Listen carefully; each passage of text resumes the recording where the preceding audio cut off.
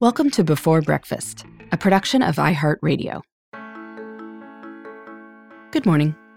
This is Laura. Welcome to the Before Breakfast podcast. Today's tip is to make it easier to talk about your own accomplishments by praising what a group has gotten done. Today's tip, like a few others this week, comes from Meredith Fineman's new book, Brag Better: Master the Art of Fearless Self-Promotion. While some people are, natural braggarts, many of us have a harder time with this. We have this vague hope that our work will speak for itself. Fineman wants you to get rid of this notion. Your work doesn't speak for itself, she writes. Nobody else knows better what you've done or the hours that you've clocked. If you do not share your work with other individuals or audiences, no one else will. And here's the thing. Often your great work will really help people. But if people don't know about it, they can't use it. Fortunately, there are authentic ways to talk about your work that don't feel icky. One great one is to speak well of a group that you happen to be in a way that reflects gratitude. For instance, I recently suggested that someone who felt a little weird about posting on Twitter that he'd been included in a list of top leaders mention that he was honored to be on this list with, and then list his friends who were also on the list. Fineman likewise has a few go-to phrases.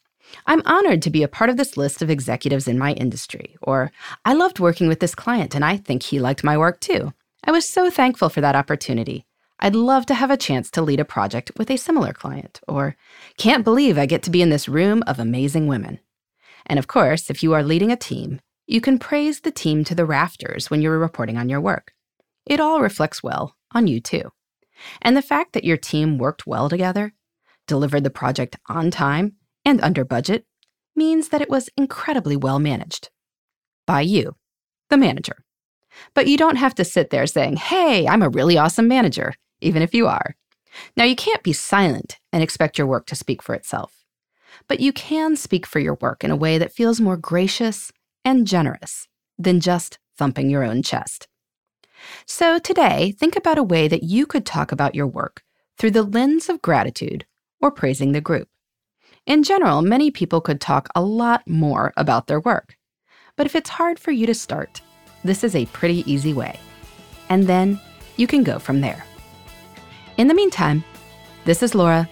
Thanks for listening. And here's to making the most of our time.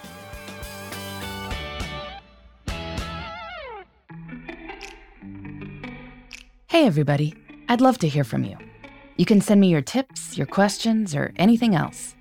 Just connect with me on Twitter, Facebook, and Instagram at Before Breakfast Pod. That's BE, the number 4, then breakfast, POD.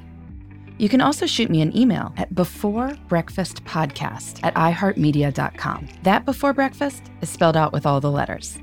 Thanks so much. I look forward to staying in touch.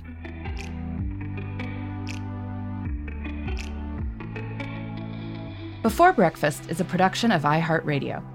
For more podcasts from iHeartRadio, visit the iHeartRadio app, Apple Podcasts, or wherever you listen to your favorite shows.